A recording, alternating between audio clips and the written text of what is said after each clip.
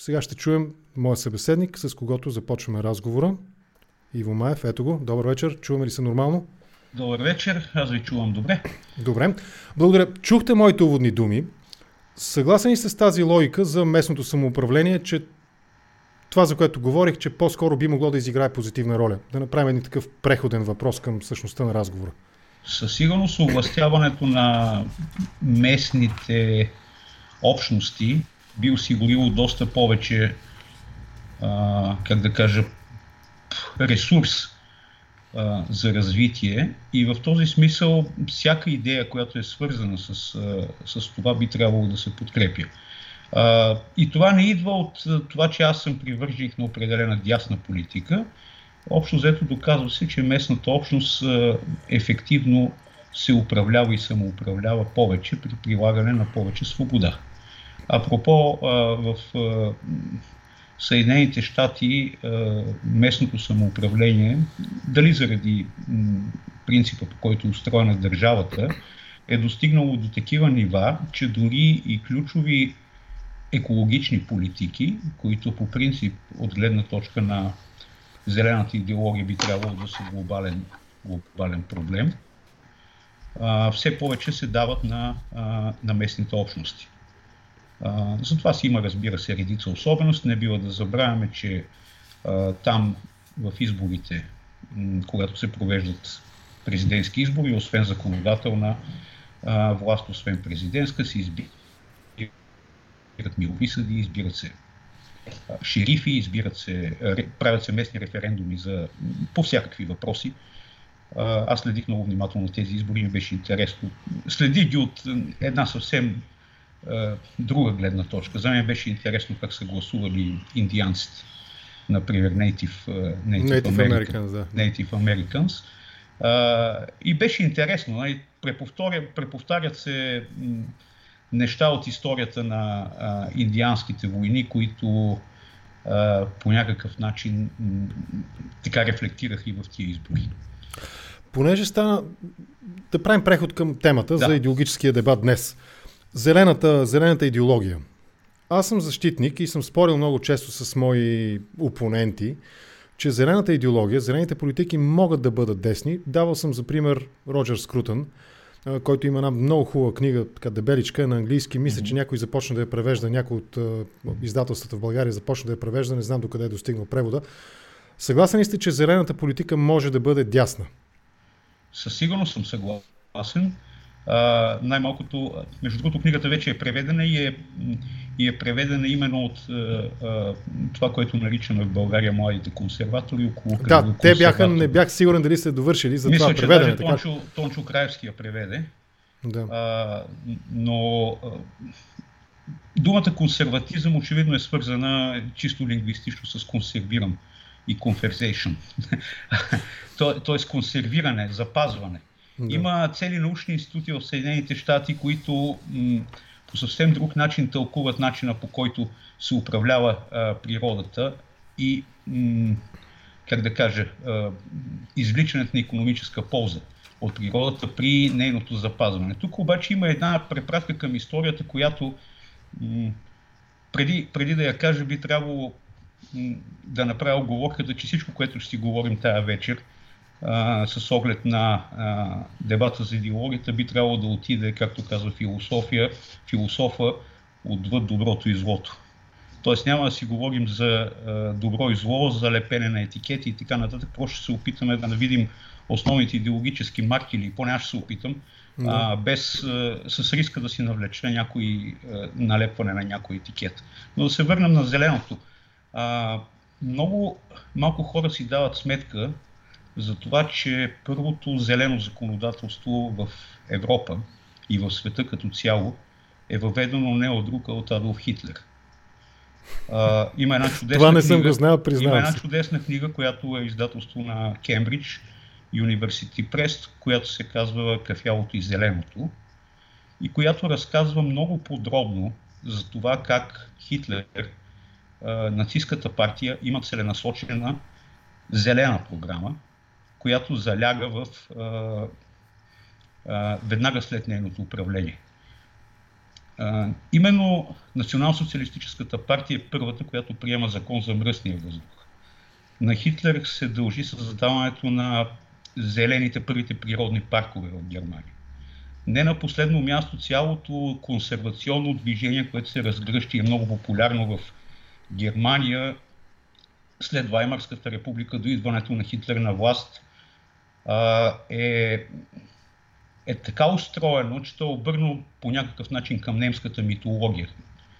Връзката с нацистите някакси естествена, философска. И по някакъв начин това може би оправдава факта, че 2/3 от активистите на консервационното движение стават членове на Национал-социалистическата партия след идването и на власт. Вероятно зелените активисти няма да искат да говорят за това нещо.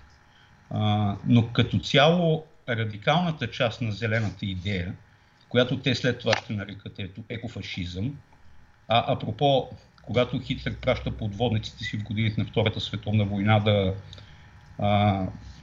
следят доставките от Съединените щати за съюзниците, нали, там има цели конвои, които водят морски битки, една от задачите на немските подводници е било да унищожават китоловните кораби.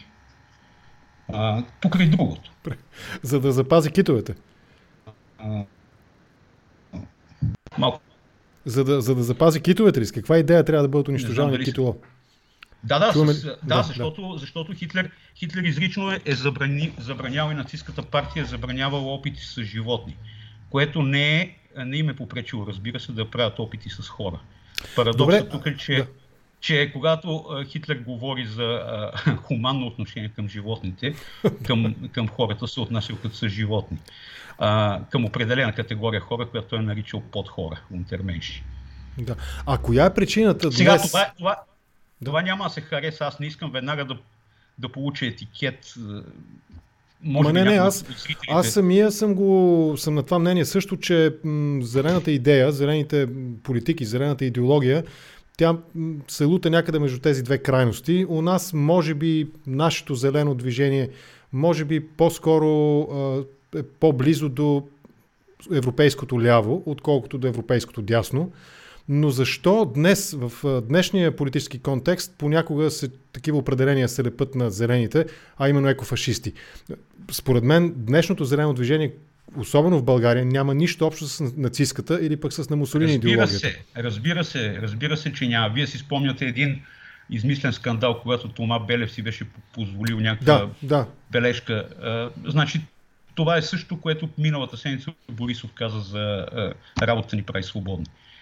Използването на една такава реплика и препратките към... Разбира се, това за политиците веднага удря по имиджа, но ние може да си го позволим да го кажем. Може да поемем подобен риск.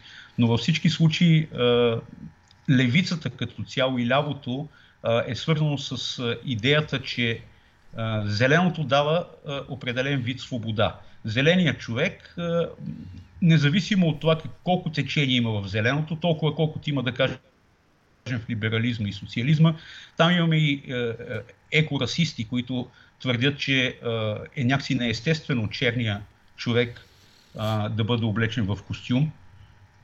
Той би трябвало да се занимава с автентични в кавички според него неща, да се катери по дърветата и така нататък.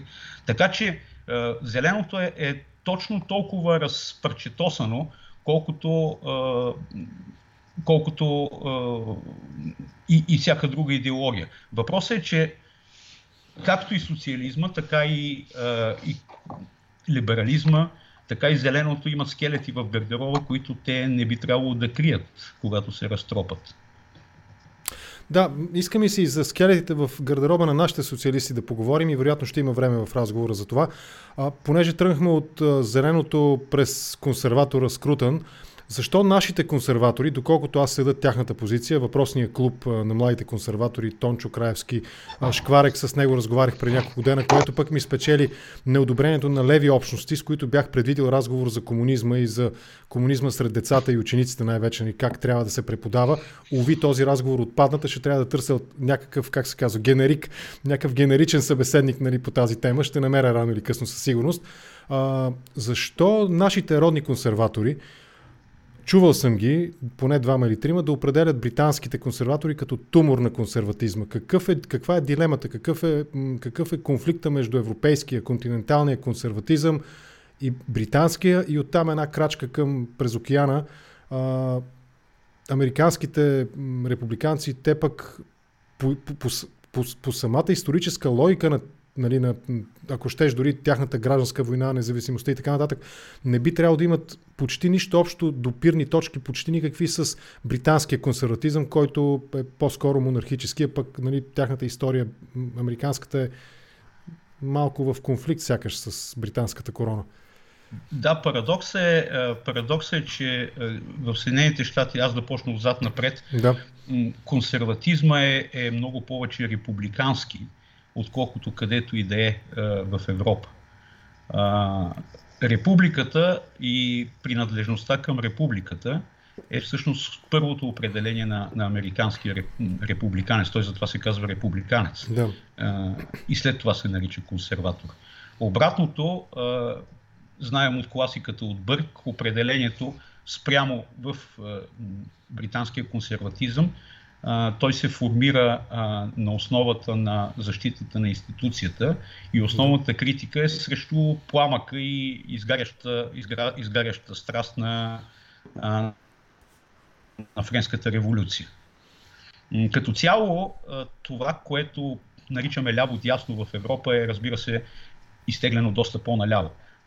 Либералите и демократите в Съединените щати изглеждат като доста сериозно десни във Франция, например.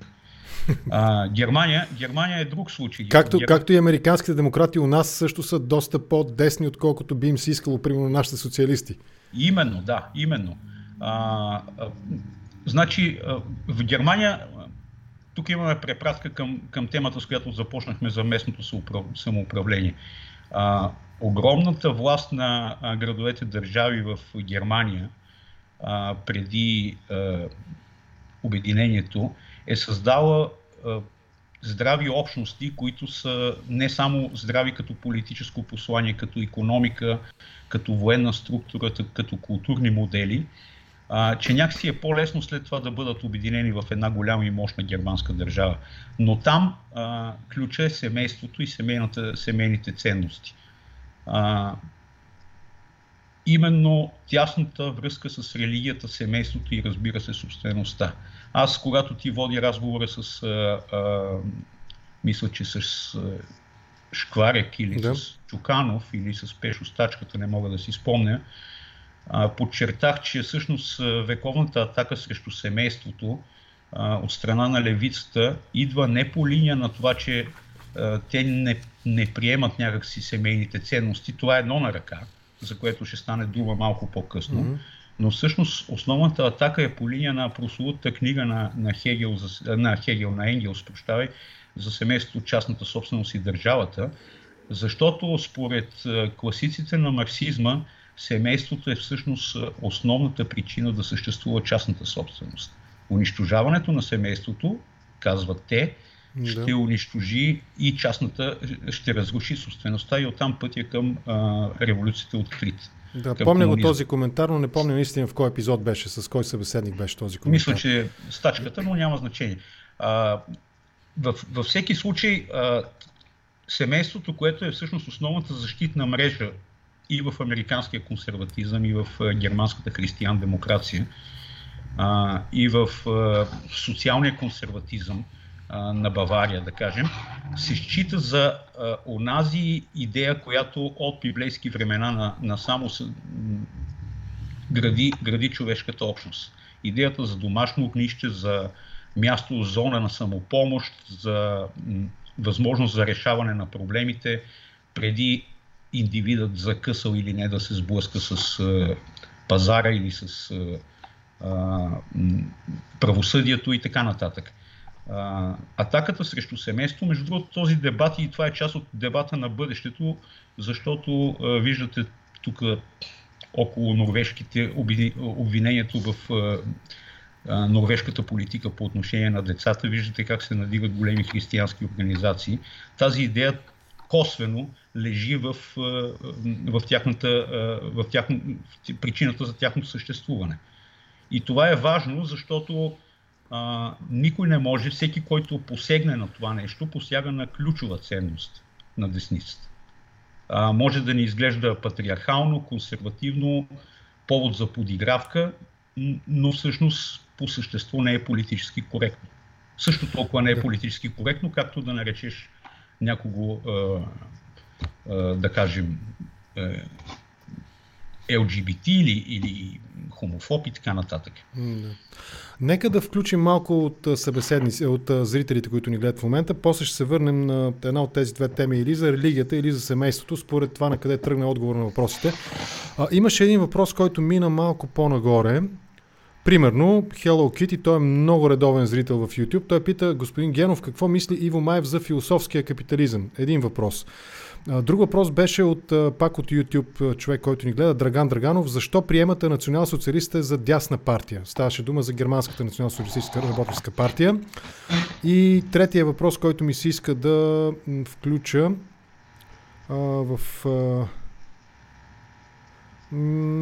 не го виждам в момента третия, така не, че нека да започнем с тези два. Значи, по-старата част от разговора.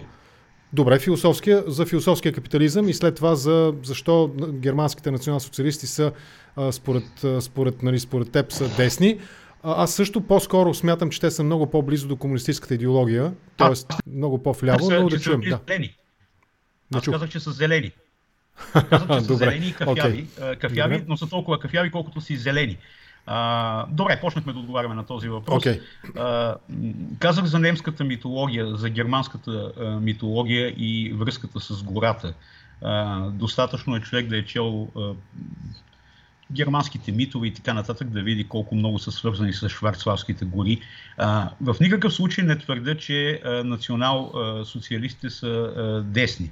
Те са толкова десни, колкото те са национални социалисти. Очевидно, акцента пада върху социализъм, много повече отколкото върху нация, и не са много по-различни от интернационалните социалисти, където акцентът отново пада върху социализма.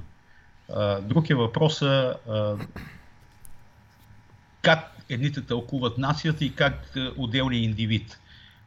Знаем за идеята за това как трябва да се направи арийски човек, съответно как трябва да се направи и съветски човек.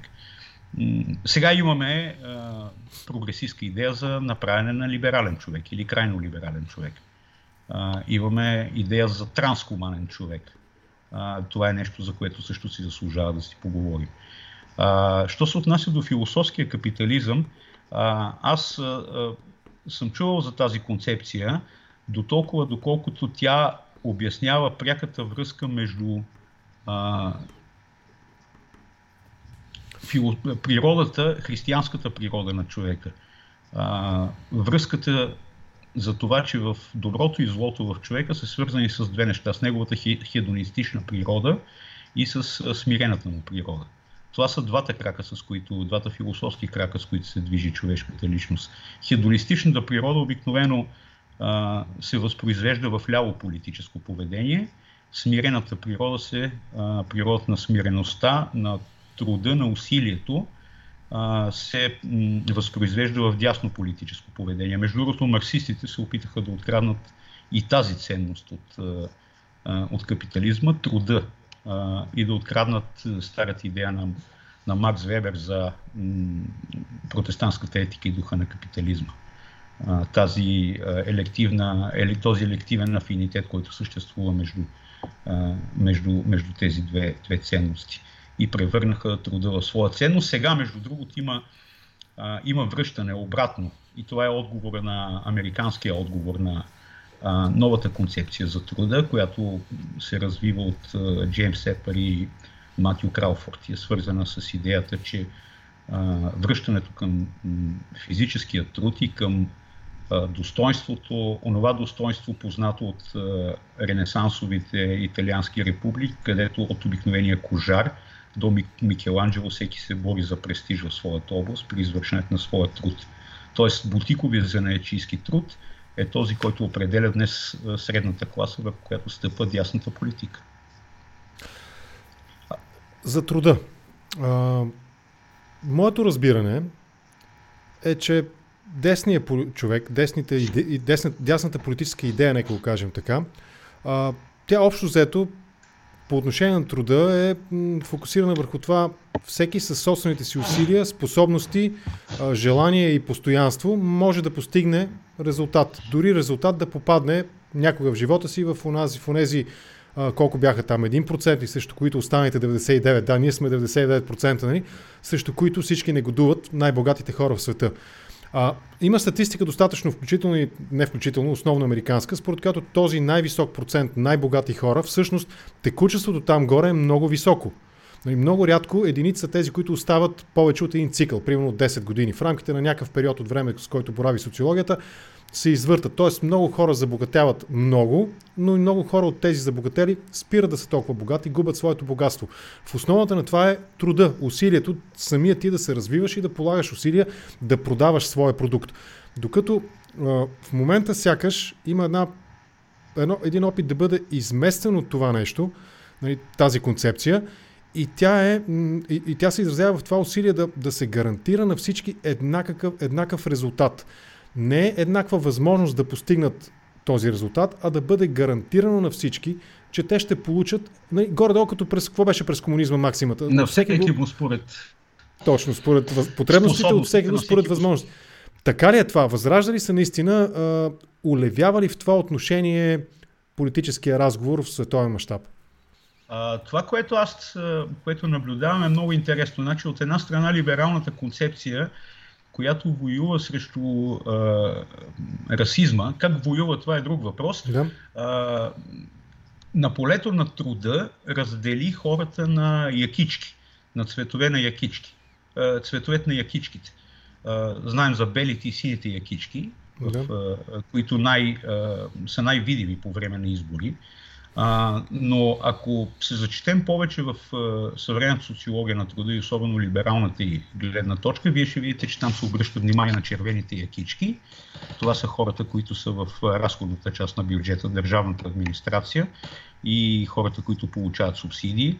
Имаме кафяви якички, към които принадлежат служителите в армията. Имаме сиви якички, в които принадлежат служителите на полицията, охранителите, както и пенсионерите, които упражняват някакъв труд. Имаме жълти якички, към които принадлежат хората, които се занимават с творчески професии и с журналистика, фотографии, редактори и така нататък. Те не са никак малко. Имаме хора без якички, това са фрилансърите. Имаме колосани якички, това е аристокрацията, която по някакъв начин участва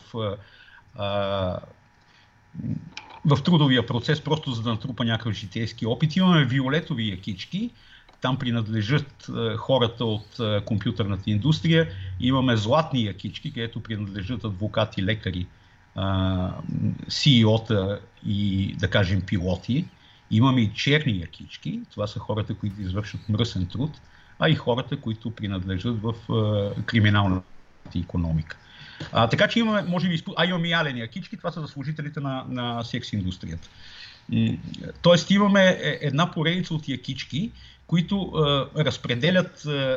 разпределят труда и там е ясно, че принадлежиш и към тази класа или съсловие. Либералите обикновено избягват думата класа, макар че upper middle class или middle class и така нататък е прието да се употребява навсякъде.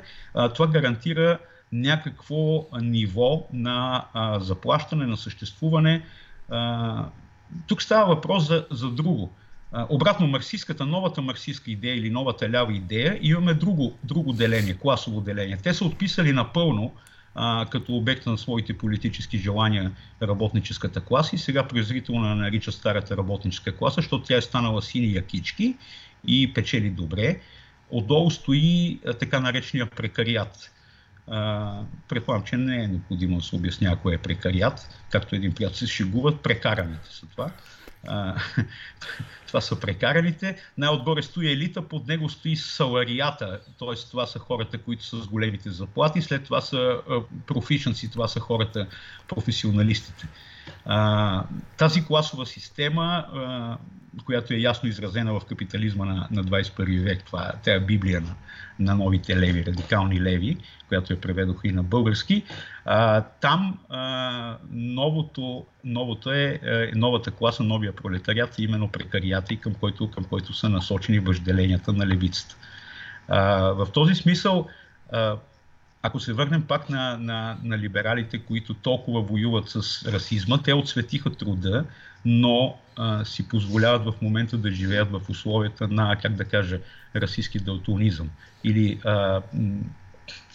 цветна слепота по отношение на расата, която така или иначе продължава да е определящ фактор, включително и на политическо ниво. От тук можем да тръгнем с големия дебат, идеологически дебат, който предстои да се случва. В никакъв случай... Той изобщо не е ли мъртъв? Има ли такъв дебат изобщо?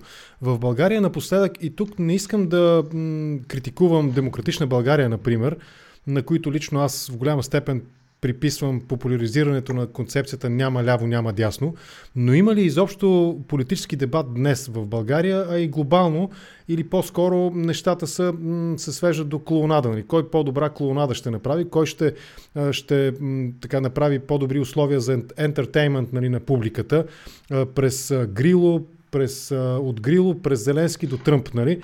Или обратното, от Грило през Тръмп до Зеленски, защото мисля, че Зеленски малко по-късно го избраха, да не объркам хронологията.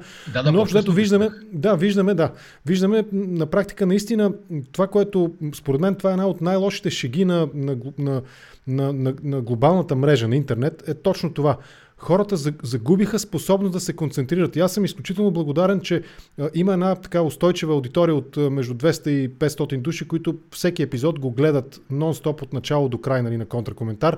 Но извън тази група хора, колкото и да е маргинална в най-добрия смисъл на думата, т.е. извън мейнстрима, извън основната култура, нали, политическа или каквато и да било, хората изгубиха способност да се концентрират. До там, че, нали, папата, виж докъде достигат нещата. Папата пита Twitter, нали, администрацията на папата, кой е лайкнал там някаква секс моделка или нещо от рода, нали, как точно е станало така, че папата е лайкнал. Аз мога да им кажа как.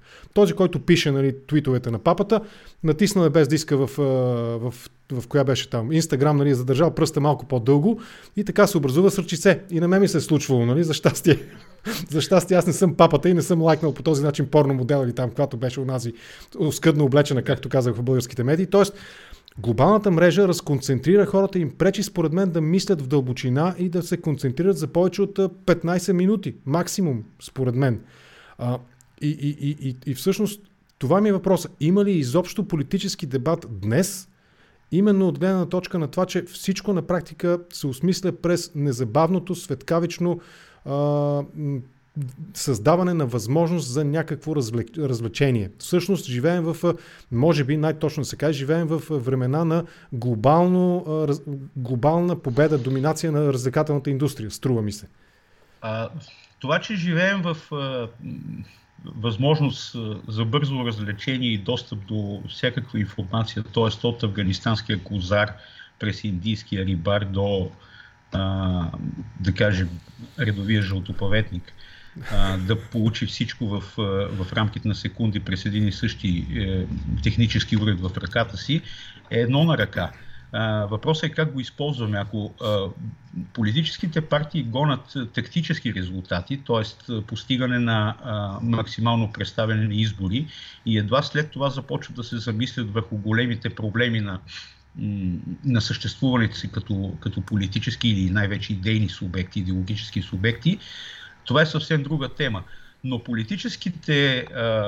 идеологическите дебати или поне мехурите, които всяка идеология представлява, всъщност те се мотивират и съществуват. Аз не съм сигурен, че имаме безпътици. Напротив, имаме много тясна специализация на политическите дебати. Аз имам една теза, че все повече науката, в частност медицината и генетиката, стават основа на политически дебати.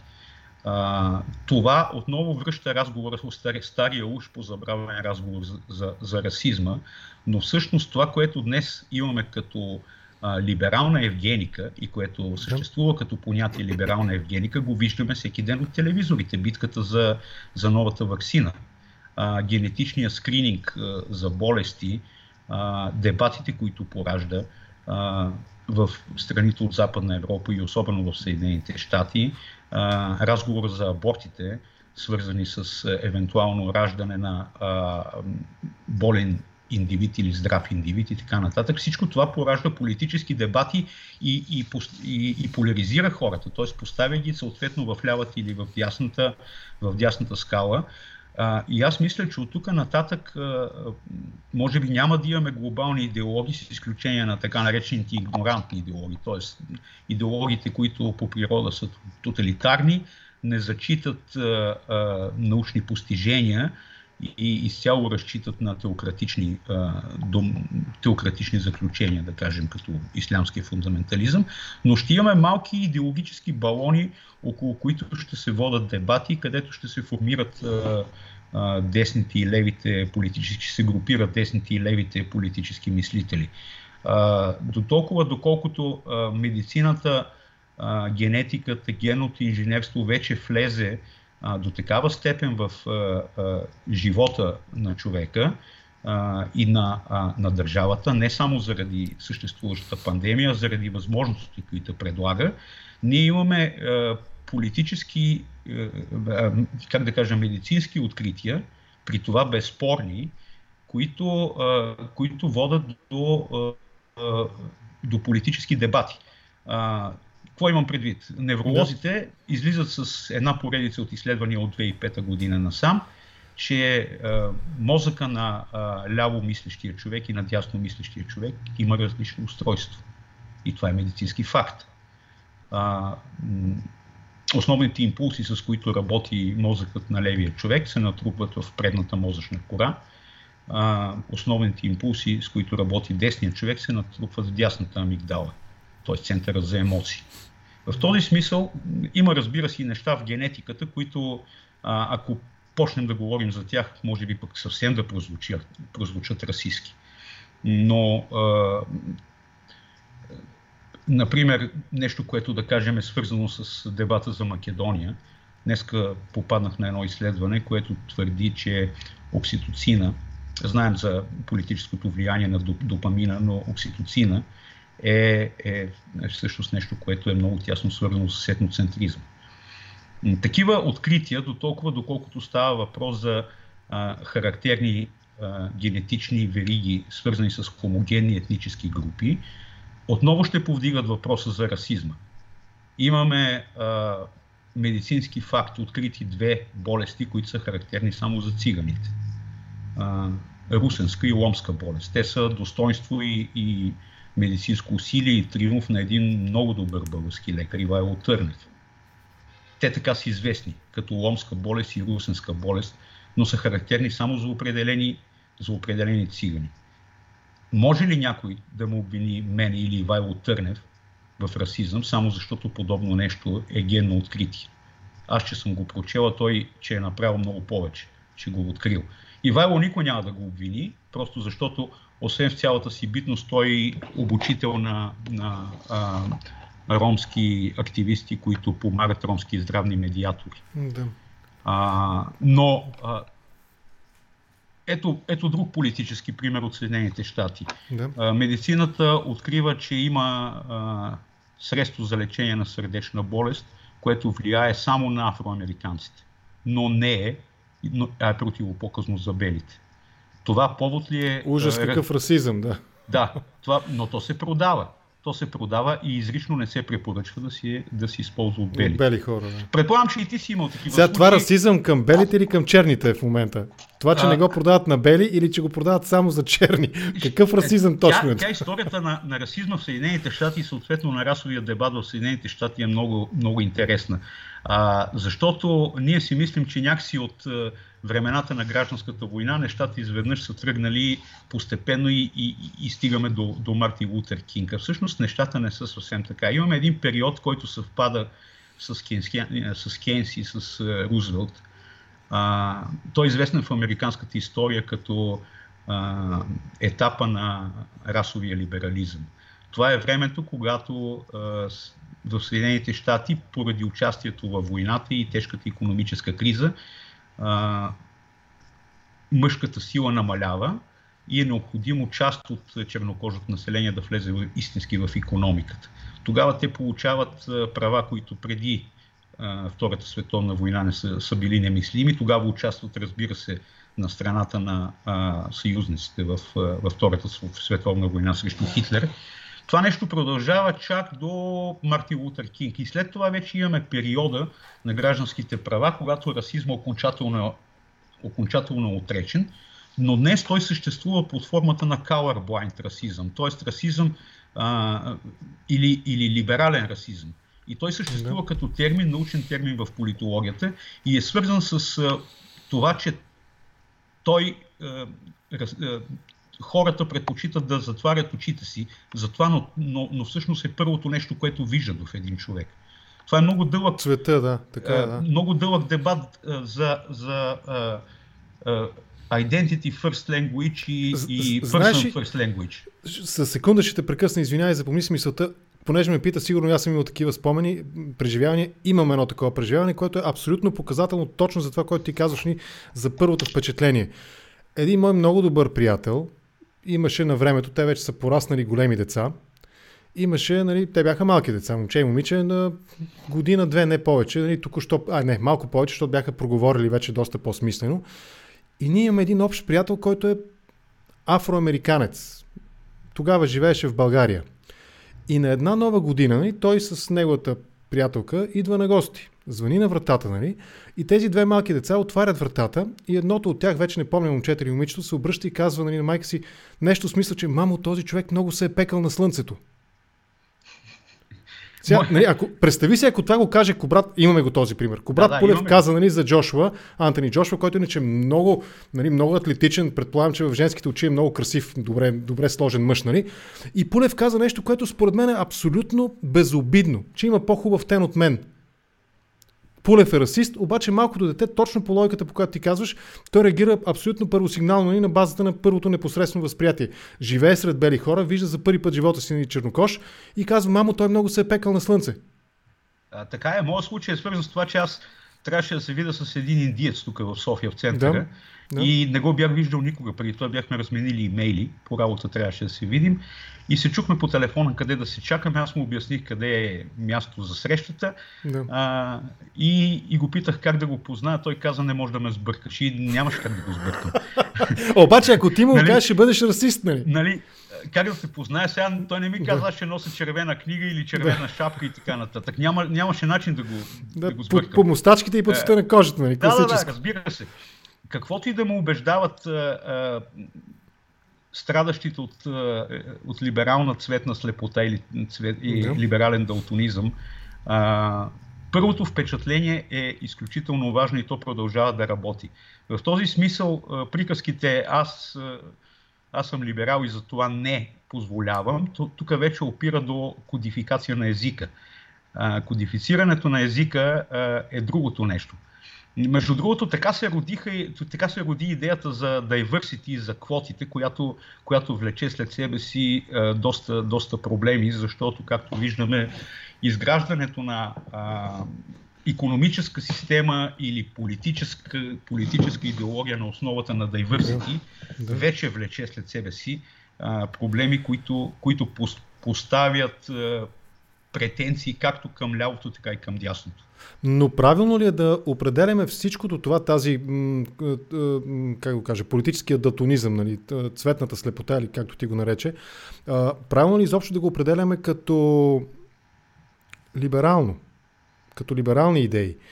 По-скоро ми се иска да прокараш ясно границата, ако такава съществува, а според мен безспорно има, между точно тези прогресивистки идеи и либералните, защото моето скромно разбиране на либералните идеи, те в никакъв случай не са colorblind, те много добре разграничават, виждат, но не дават преимущество на един спрямо друг, всеки според възможностите си. Личната свобода, частната собственост, защитата. Разликата е в diversity, в използването на термина diversity и в използването на термина дискриминация. Не сегрегация, а дискриминация. Дискриминацията е много полезен познавателен метод на латински и от латински това означава да отличиш едно нещо от друго. Новоезикът и либералният новоезик я превърнаха в мръсна дума. Слава Богу, не са стигнали още, да кажем, до дискриминацията в медицината или дискриминацията в музиката, в педагогиката, където има слухова дискриминация, за да се определи дали един човек чува или не, или зрителна дискриминация. Не са я премахнали от математиката, където още има дискриминативни математически методи. Но превръщането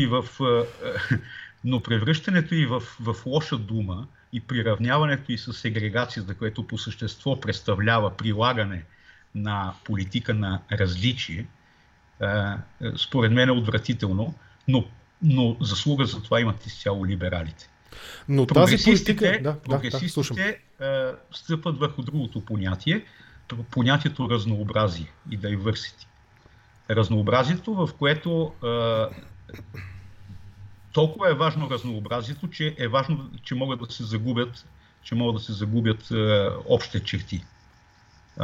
През 80-те години се ражда като интелектуално течение това, което наричаме трансхуманизъм.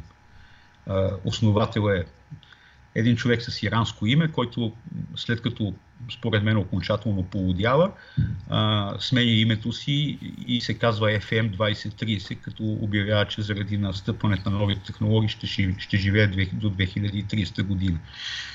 Той, разбира се, умира 2010-та, не доживява и така нататък, но това, което днес имаме като прогресивистко движение, е идеята, че е възможно на основата на технологиите да се напусне H+, отвъд хуманизма, отвъд човека. Трансхуманизма, за да се превърнеш, ако Илон Мъск може да кръсти новороденци дете с някакъв номер, нещо, което го е правил въпросния иранец, за който споменах. Това в момента го имаме като идея, която принадлежи изцяло, положена изцяло в идеята за транссексуалността и трансхуманизма, куерите, тези, които скачат над LGBT-то. Разнообразието доведе и до актуален конфликт в Демократическата партия, където черните лесбийки се оплакват от опресивно отношение от белите лесбийки. Тоест не ги предпочитат? Тоест те казват, че са потискани от тях. Като мнение само защото лесбийките са бели. Нали, стига се до такива абсурди. Личе си по време на кампанията. Лесбийката трябва да е бяла хомосексуална жена. Това е концепцията на черните, така ли? Тя трябва да бъде, и е постигнала достатъчно квотно представителство, за разлика от черната лесбийка, която не е достигнала. Тази квотност, това не е ли всъщност продължение на марксистката идеология за класовата борба, но с други средства?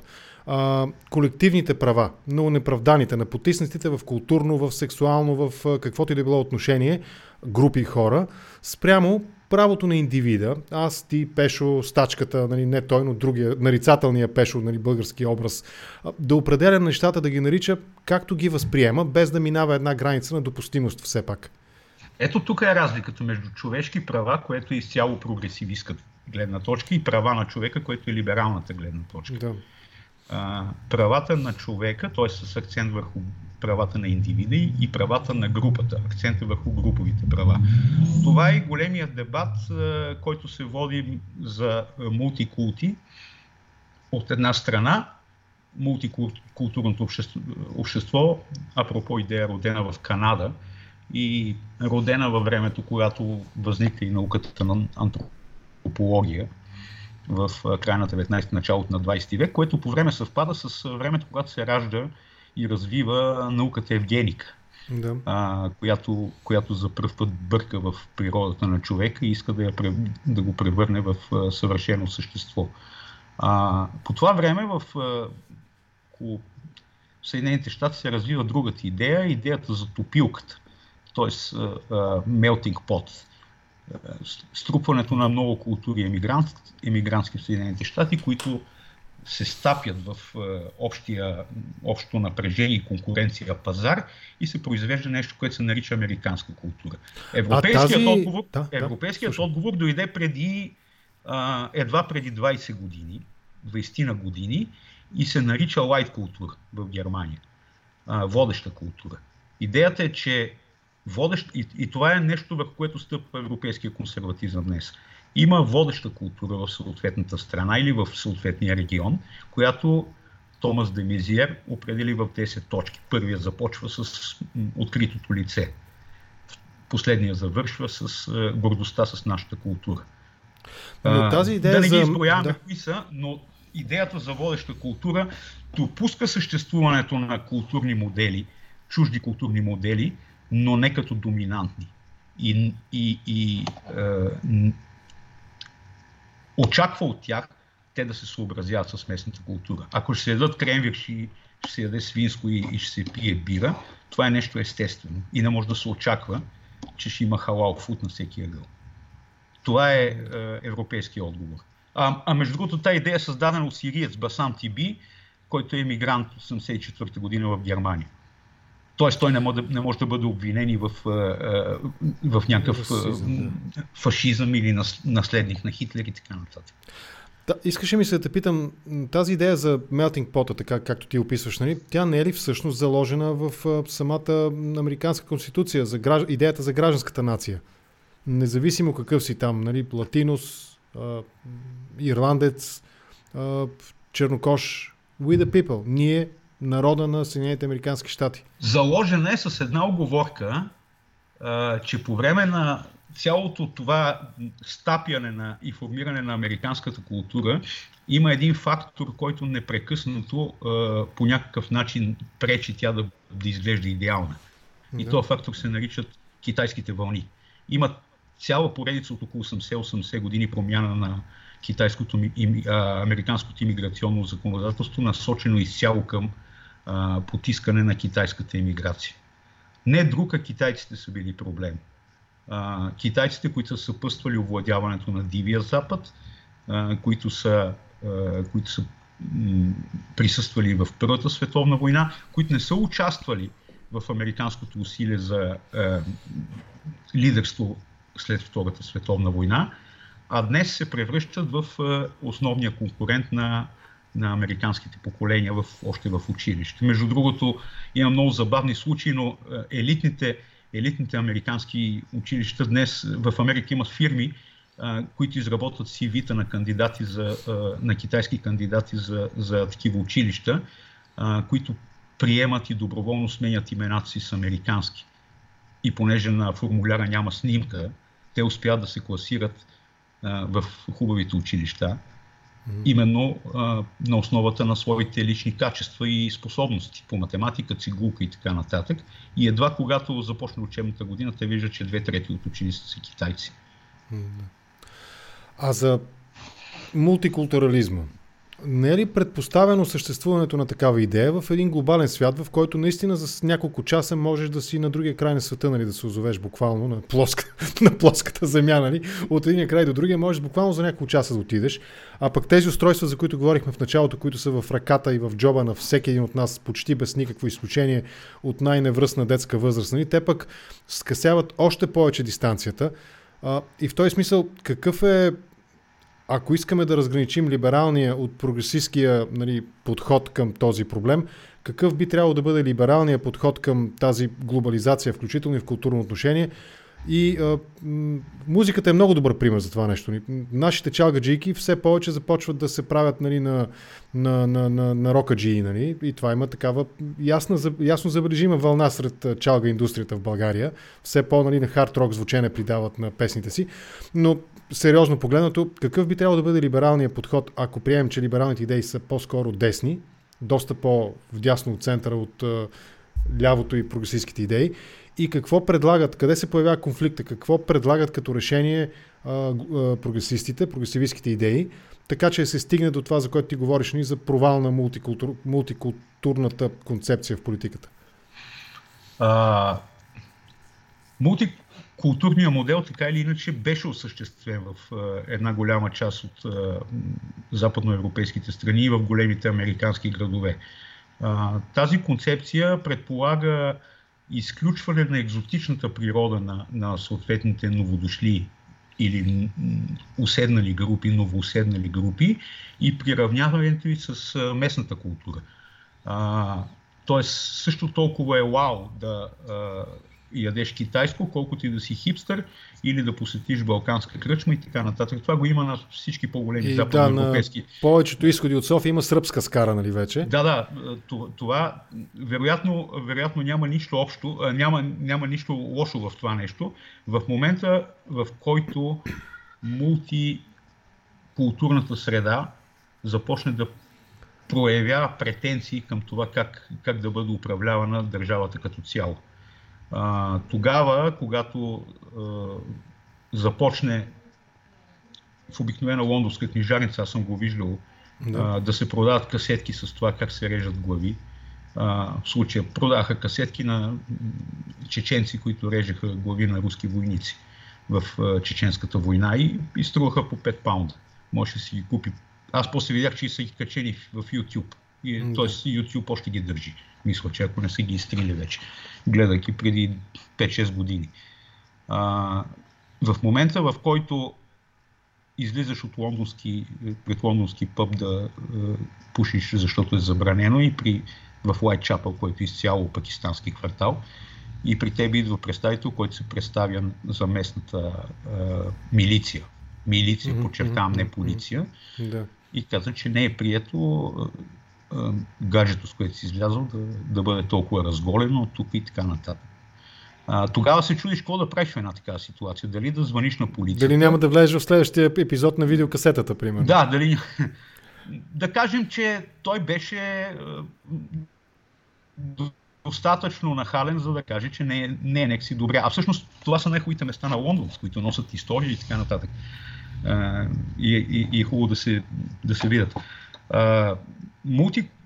Между другото, не е мое заключението на Меркел и на един холандски министър, вече му забравих името, че няма нито един успешен мултикултурен модел. Днеска Даниел Смилов е качил едно интервю с един либерален гуру, който със съжаление казва, че е трябвало да прочете именно от либерал подобна констатация. Що се отнася до прогресивисткото бъдеще за света, за мен е то истински опасно и истински плашещо, защото възпроизвежда, пак ще се върна към евгениката. Вижте, когато започва развитието на тази наука, една голяма част от марксистите и от лявомислещите хора, социалисти като цяло, се прегръщат евгениката. Защото тя е отговор на някакси позастарели и брадясо социален дарвинизъм. Тогава идеята за това, че съветският човек може да бъде по-различно от буржуазния човек, е много популярна.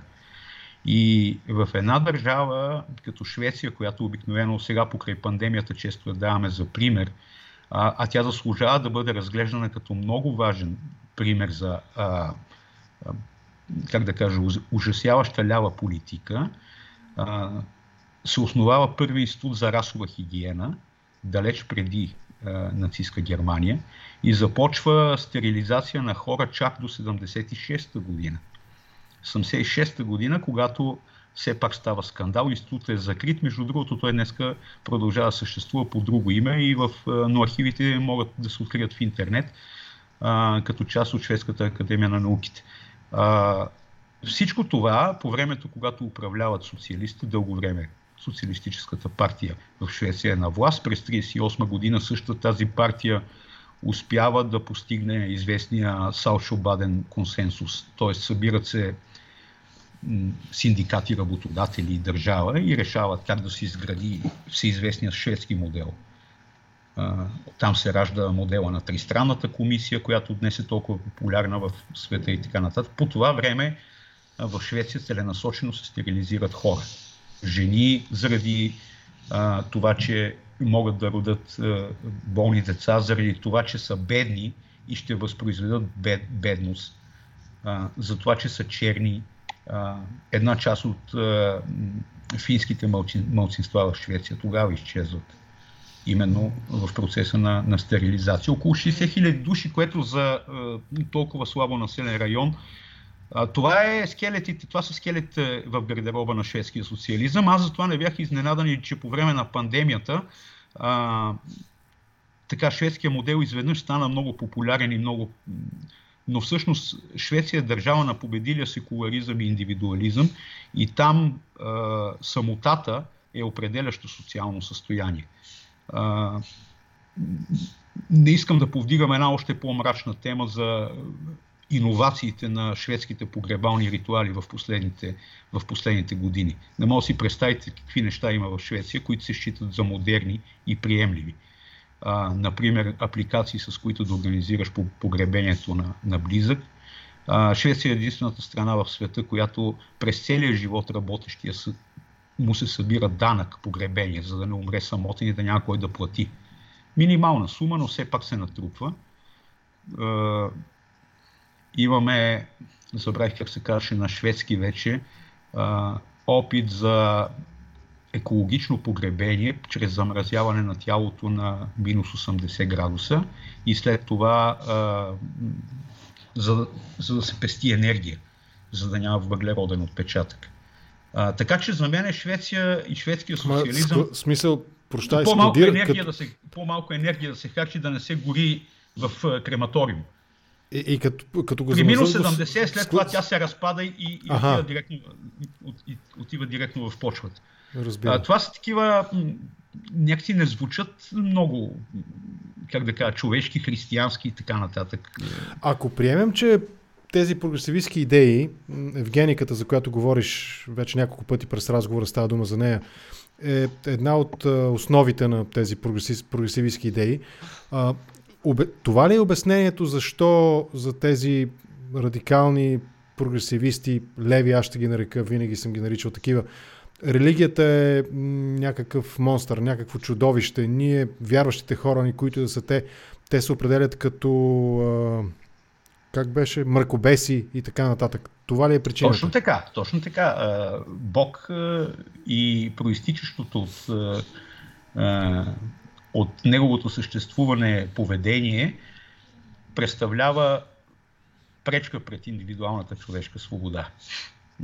Трансхуманистите, съвременните ксенофеминистки, които стигат до крайности, напълно отричат, разбира се, религията и божеството, но това е характерно, между другото, и за либералите. Там битката срещу религията се счита за ключова, защото там по друга причина, там се вярва и се осланят повече на разума, отколкото. Аз, между другото, затова искам и бих предложил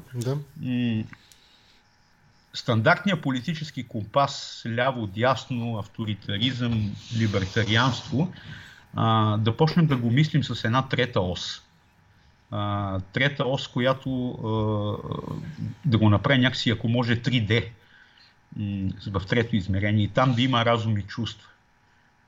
Не по Джейн Остин, разбира се, а по отношението чувствата и разума, защото ти преди малко повдигна въпроса за музиката и влиянието и в политиката. На миналите избори, американските, имаше една много интересна карта. Районите, където са гласували съответно за републиканеца и за демократа, за Хилари, каква музика се слуша. Доминантната част от хората, които... Класическата музика изключваме там, очевидно не е толкова... Не беше предмет на тая карта, но очевидно хеви метала, кънтрито бяха музиката на републиканците, джаз, R&B, очевидно R&B, беше музиката на демократите. Хеви метал на републиканците. Да. А хеви метал не е изненадващо. Хеви метал е роден като музика. Тук сега, ако Дайнов ме гледа, той е написал една книга за историята от Битълс до Доналд Тръмп. Аз не успях да си я купя и да я прочета. Четох една-две глави. Там хеви метала се ражда като музика на работещите бели. Бихме казали сини якички. Митологията твърди, че Томи Йоми си бил отрязал 2 пръста, на някаква ламарина и тогава хванал грифа и тогава зазвучал метала. Нали, и тази музика до края на студената война беше именно музиката на сините якички, после се превърна в музиката на либералите. Сините якички не са либерали и не са били либерали. Сега се връща обратно. Поне така твърдят хората, които наблюдават развитието на хеви метал. Аз съм изпуснал напоследък следите. И замислих се, много ми е интересно, защото може би Woodstock, хипи вълната, нали, тя трудно може да се свърже директно с хеви метал, но със сигурност е фаза, нали, в тази историята на рока. И по-скоро като някакъв бунт, не обичам клишетата, но трудно ми е да избягам в момента от клишираните формулировки, но като някакъв бунт срещу мейнстрима, срещу културата основната, срещу политическата класа, много ми е трудно да причисля хард рока и хеви метала към десните, републикански, консервативни идеи. Елвис Пресли също, само че той е преди 60-те години. Да. Виж, това, което се случва в 60-те години, левия бунт от 60-те години, той не се появява така изведнъж. Да. Евгений Найнов каза, че бил някакъв англичанин, така му бил разказал, как една сутрин се събудил, тревата била по-зелена, Битълс запели първата си песен и така нататък. Не се е случило така. Имам един случай, запомни си, молете мисълта, един случай от моето детство, си спомням, юношество. Нали, тогава се лутахме между пънка и хеви метала. И разбира се, сръбската музика беше много популярна някъде края на 80-те, може би малко преди да вляза в казармата, мисля, че беше. Нали, тогава си боядисвахме гребените с синка. Бабите използват синката и до днес, нали, за да си направят косите синя. И една сутрин един такъв от махалата, нали, тогава живеех около партийния дом в този регион, там Веслец, нали, на Веслец живеех. Един от тези, които го знаем, много готин пич, нали, с много чувство за хумор, много бира пиеше, нали. Обаче го знаехме, че слуша сръбска музика. Там Лепа, Весна, всички тия. И една сутрин идва остриган на гребен. И ние го поглеждаме и викаме, какво става, пич? И той ми сънувах, вика, че съм станал панкар, събудих се и се обръснах. Така. Не се появява така изведнъж бунта. Той бунт е култивиран съзнателно, започва с края на Втората световна война, когато от Съединените щати в Германия се завръщат избягалите по времето на Хитлер марксисти и създават така наречената франкфуртска школа. Там Маркузе, Теодор Адорно и така нататък. Те, освен всичко друго, имат идеята, между другото и основна вина, и те са основната причина да се наложи идеята за колективната вина на германския народ. Теорията за авторитарния човек, която се пропагандира тогава, заляга в основата на така наречената денацификация. Тя също има отношение към това, но това е първия случай да се вмени на един народ историческа вина. Аз затова много се дразна, когато днеска изведнъж пак се появиха около този трагичен случай в Сандански някакви писания, че всички сме виновни за него. Както бяхме виновни всички за Виктория Маринова или за Пепи на времето, по времето на Иван Костов, все някой вменява вина, че всички сме виновни за някаква така трагедия. Тогава това е първи опит и това е, разбира се, целенасочено усилие на американското разузнаване. Известно е, че Маркузе е бил агент на ЦРУ, по-скоро не на ЦРУ, на Организацията на стратегическите служби.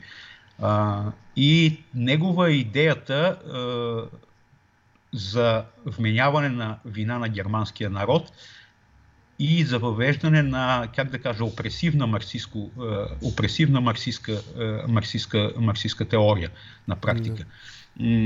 Това е историята, когато тази вина е вменена, когато започва процеса на денацификация, когато започват тия 268 съдилища, трибунали да действат и да раздават анкетите сред германците, когато се появяват Персил Шайн.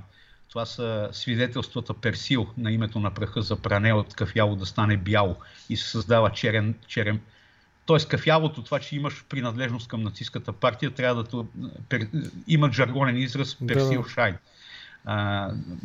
на името на праха за пране. Трябва да е бяло.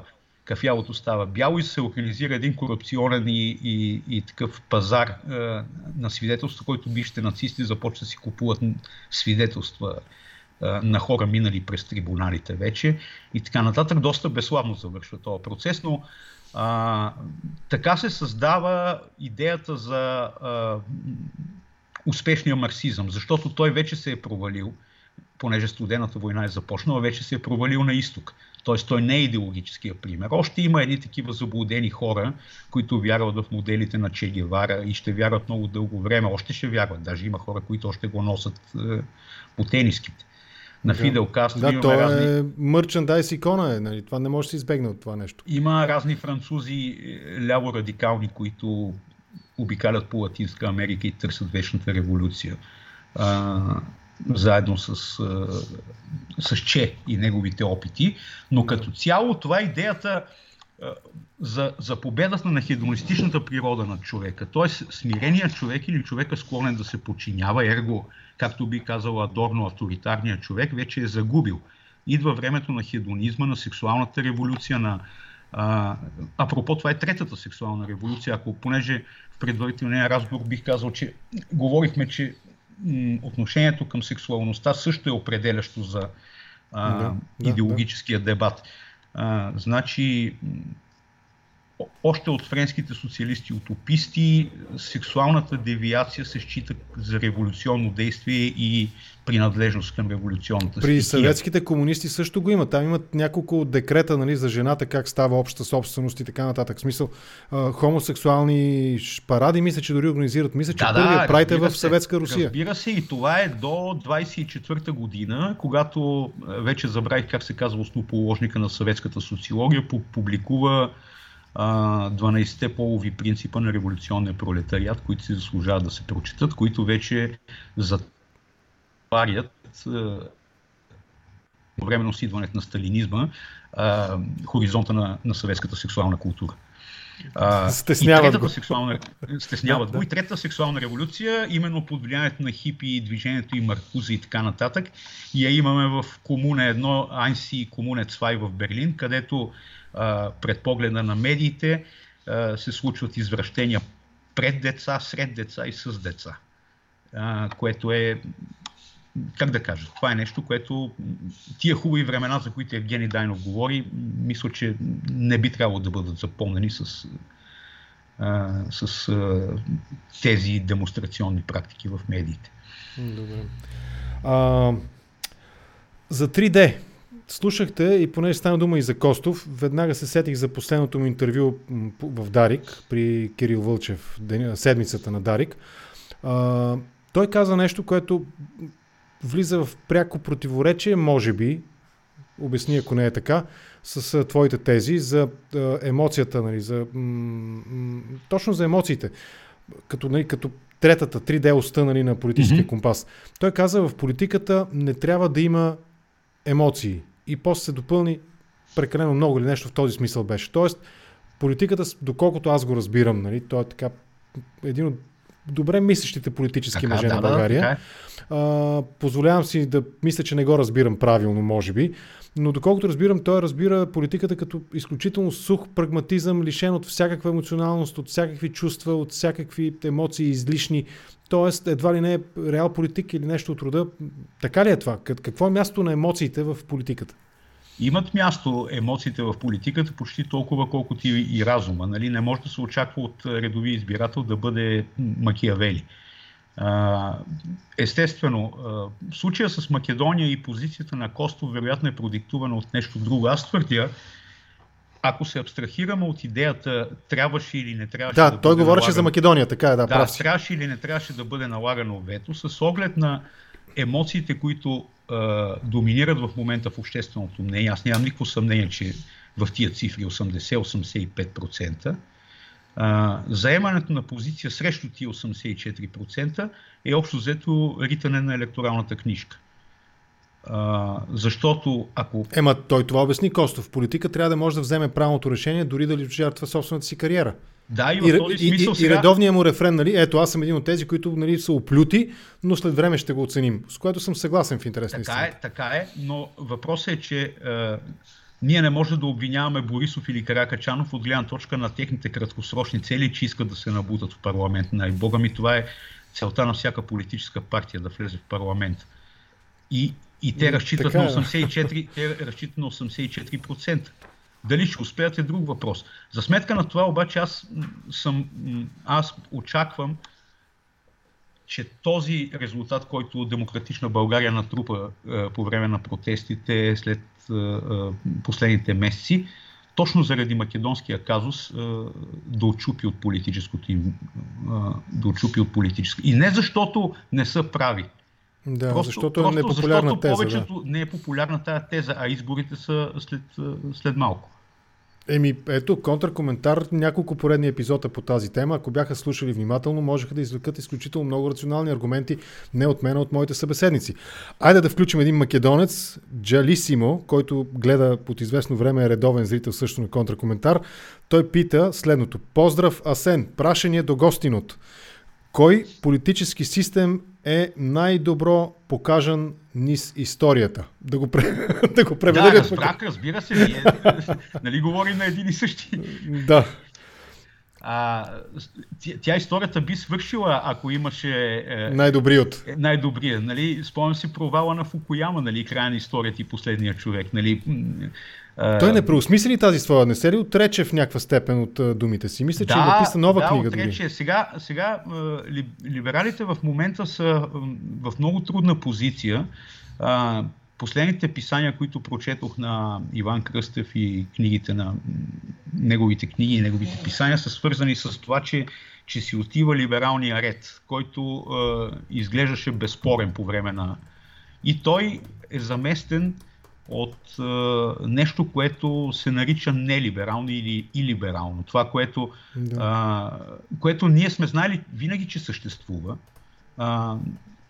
но дълго време го пренебрегнахме да го наречем такова. Беше малък модел, нали? Имаше го в Сингапур, имаше го в Тайван, в Южна Корея и така нататък. И просто понеже някакси не беше европейско, ние предпочетахме да мислим за тези държави тогава като за демократични, даже още мислим за тях като за демократични, даваме ги за пример как решават въпросите с пандемията, но демократичният модел там, далеч преди Виктор Орбан или Нетаняху да изрекат думата и либерална демокрация, там функционира. И като че ли либералите се затваряха... Нека да го задам като въпрос. Каква може да съществува и либерална, нелиберална демокрация? Защото моето разбиране за демокрация е, че тя се основава върху основните, фундамента и е тези принципи на бащите на либералната политическа мисъл, да го кажем. Либералната демокрация съществува като постоянен компромис между либерализма и демокрацията. Тоест либерализма, който се основава защита на правата на малцинството, приеми го двукамерен парламент, и демокрацията, която разчита на правата на малцинството. Но компромис между тях, а не интегрално състояние. И либералната демокрация очевидно разчита на правата на мнозинството. Това е най-краткото деление, но и либералната демокрация очевидно се определя като такава на основата на съществуваща либерална демокрация. Тя не би могла да съществува без преди това да имаме. Тогава разликата между правата на мнозинството в и либералната демокрация и болшевишката диктатура, как да я прокараме как да се предпазим, нали, от другата крайност на и либералната. Тоест, ако сега не ни харесва либералната демокрация заради това, че е прекалено олевяла, по една или друга причина, по вина на един или друг процес или личности, нали, мислители и така нататък, съвсем скоро, уверен съм в това, дано да сме живи тогава, в смисъл, дано да не ни се налага да го преживеем и да го избегнем, т.е. като общество, но и либералната демокрация, основана на правата на мнозинството, е една крачка до болшевишката диктатура. Не е съвсем така, защото докато се провеждат избори, нещата изглеждат окей. Независимо дали изборите ги прави Ердоган. Клишето го знаеш. И Хитлер е печелили избори и Сталин, нали, казва, не е важно... Клишето го знам, но пак либералите, специално методологията на икономист, не дава обяснение за това. Те наричат те наричат подобни демокрации изтощаващи се демокрации. И като такива, т.е. предприема се такива, в които едно и също правителство управлява или една и съща партия управлява 10 и повече години. По тая логика Борисов попада заедно с Меркел и така нататък. Сега очевидно е, че нашата демокрация е изтощаваща се от гледна точка на методологията на икономист. Очевидно е, че Борисов ще загуби напролет изборите, но дали от това качеството на нашата демокрация ще се повиши и тя ще се върне в параметрите на либералната демокрация, не мога да съм сигурен. Защото просто не знам каква коалиция ще се създаде, как ще се формира мнозинството. Ето за това американският модел е изключителен и всъщност това, което е известно на света като американския национализъм, е всъщност идеята за американска изключителност, а не европейския национализъм. Той позволява дори заради check and balances да бъдат представени дори и малцинствените интереси. Дори и интересите, които звучат расистски и се употребява така наречената реч на омразата, те рядко стигат до Върховен съд, но когато стигнат, се сблъскват с първата поправка. В Европа имаме уговорката, че всичко е позволено, но в крайна сметка е забранено да се говори за определени неща. В Америка такова нещо не съществува. И днес в цитираното вече от мен интервю от Смилов на въпросния либерален гуру се казва, че от гледна точка на политическия език той е повече американец, отколкото европеец, макар че по произход е холандец. Но виж, че там също има много сериозна вълна на негодование, точно срещу тези принципи, които ти описа току-що, нали, американския, как го преведете, ексепшенализъм, изключителност. Изключителност, да, американската изключителност. Тоест, там в никакъв случай не можем да говорим за дефицит някакъв по отношение на това, което аз приемам като либерална, като демокрация, основана на свободата, през първата поправка ти я спомена и така нататък. Но въпреки това има недоволство. И това недоволство е именно от тези прогресивистки идеи, сили, движения и така нататък. Не е ли така? Има и в същото време има крен. Либерализмът там е в крен. Крен, знаеш, това е... Като кораба, като се наклони. Кораба, да. По Ойлер, един от теглите на Ойлер. Какво имам предвид? Залита, да го кажем така. Залитане. Да, залитане, накланяне на либералния кораб. Той е свързан с това. Значи на мен беше много интересен разговор с стачката, когато той каза, че такива дебати в университетите на прогресистите срещу консерваторите не са нещо, което се чува шумно и така нататък. Напротив, шумно се чува. Има един нерядко големи скандали в университети като Станфорд, където консервативни автори и лектори бяха изгонени, бяха рисувани като хлебарки в кампусите и така нататък. Джордан Питърсън е иконата на точно този конфликт. Да, точно. И Джордан Питърсън, но последния случай беше от преди месец и половина, където студенти нападнаха прекъснаха лекцията на подобен лектор. Сега се е появило нещо, което се нарича, мъжка солидарност. Идеята е да се спре разпространението на феминистката идея за токсичната мъжественост, която толкова много се разпространи и толкова много и нанесе толкова много вреди на човешките отношения. Това не е ли тази, вече мисля, че пета вълна се води, или четвърта, коя поредна вълна на феминизма? Четвърта или пета мисля, че се води? Вече не знам, загубих и представа, защото те пък междувременно, както ти казах, те се разцепиха на куиери, ЛГБТ-та, чисти феминисти, леви, десни феминисти и така нататък. Вече имат и цветове там, т.е. Лесбо, расизъм. Да, какво ли не. Последното е ксенофеминизъм, което аз не знам, не мога да го възпроизведа. Стига се до там, че, да кажем, една от парижките лекторки започва да пие тестостерон, за да провери политизацията на своето тяло, чрез промяна на хормоналния си баланс.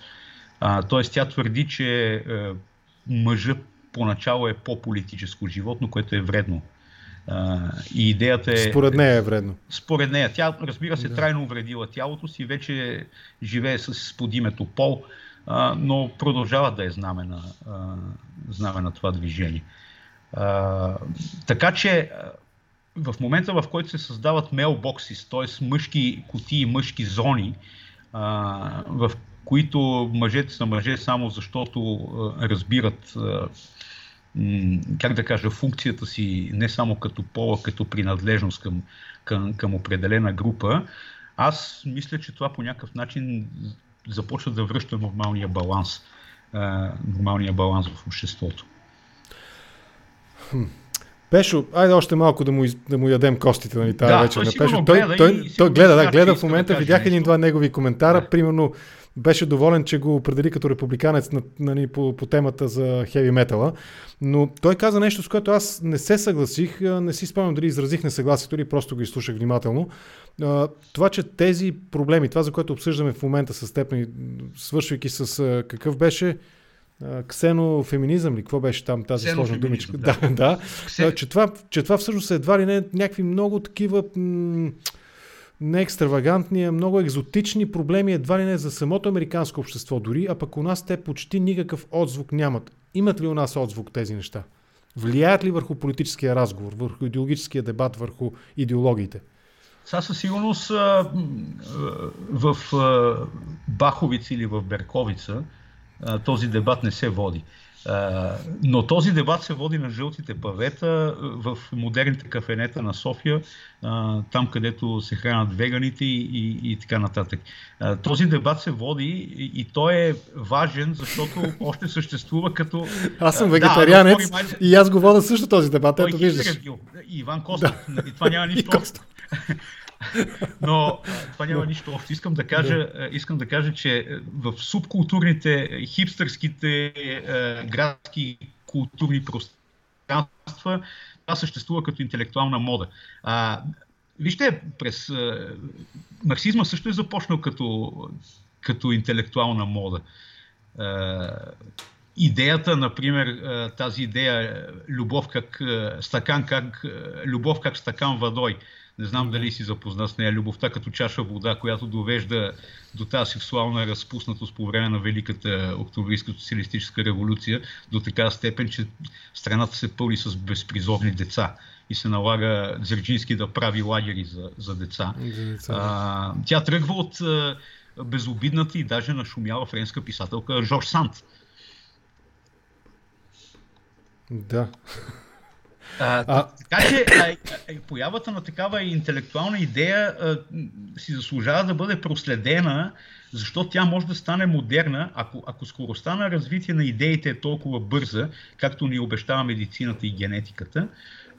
Нищо чудно това да стане основен дебат в следващите десетилетия. И аз кой спореше за генния скрининг само преди 10 на години, а днес се налага да се прави законодателство?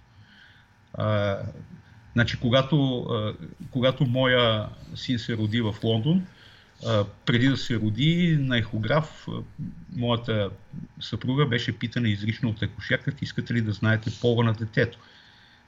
Защото обикновено го пазим в тайна, за да не съществува diversity и така нататък, че мюсюлманите не желаят да знаят пола, за да не тормозят евентуално, ако е момиче, да не тормозят съпругите и така нататък.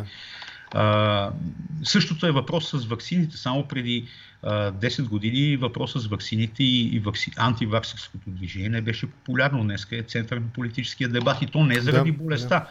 Не заради болестта. Ние си говорим, че тук става въпрос за конспирации, но всъщност тия конспирации, ако засягат голяма част от хората, а тия хора имат равно право на глас, като мене, тебе, Пешо, Стачката и така нататък, по какво се различава това от купения цигански глас? Трябва да се поправя. Той казва, че не съм го разбрал добре. Допускам, че не съм го разбрал добре. Казал нещо в друг смисъл, нали? Така че, Пешо, извинявай, интерпретирах ти погрешно думите според нивото на моето разбиране. За скелетите. Всичкото това, за което говориш, нали, стана дума за лагерите, детските лагери на Дзержински. ние водим този разговор. Според нивото на нашите компетенции и познания, много водим този разговор и той е един опит за критичен поглед върху развитието на демократичните общества, западните демокрации, в исторически, в философски, в какъвто и да било контекст. Нали. Докато, струва ми се, и това е възможно, защото все пак ние имаме достъп до тази информация. Британските, германските, американските военни архиви са отворени. Всеки може да ги прочете.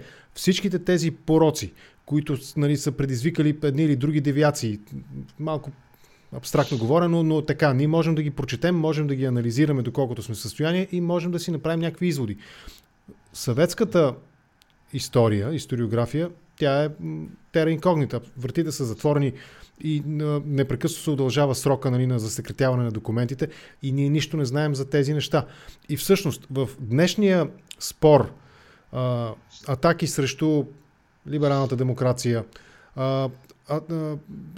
опит да се пропагандират идеи, които в никакъв случай не могат да бъдат определени като недемократични. И тук не визирам, примерно, и либералната, нелибералната демокрация, това, за което говорихме с теб преди малко. Не е ли всъщност това катализатора, това е огъня, горивото, което разпалва този огън, а именно ние не познаваме скелетите в гардероба на комунистическата идеология, на комунистическата история. За да можем реално да, да се довърши въпроса, за да можем реално да оценим нещата. Ето ти каза, примерно за Маркуза, нали? За него каза, че е бил агент на американските служби. Ние не знаем всъщност за връзката на идеолозите, тези основни идеолози през годините и през последните 2 века, с съветските служби и с сегашните постсъветски руски служби. Разбира се, че не знаем. Сега тепърва ние научаваме някакви неща през писания на Маркс, Лонин, Суворов и така нататък. Нещата, които част от бегалците на Запад от службите успяват да изнесат и да се досетим за цялата картина. Факта, че в Русия нещата никога не се случват както на Запад и никога няма да се случват на Запад. Всичко е през секирата и през иконата. Има така хубава книга "Иконата и секирата", културна интерпретация на руската история. Ние се досещаме как нещата биха се случили. И днеска си говорим, че Дугин или Решетников могат да се окажат идеолозите на определени институционални фигури в България, като Румен Радев.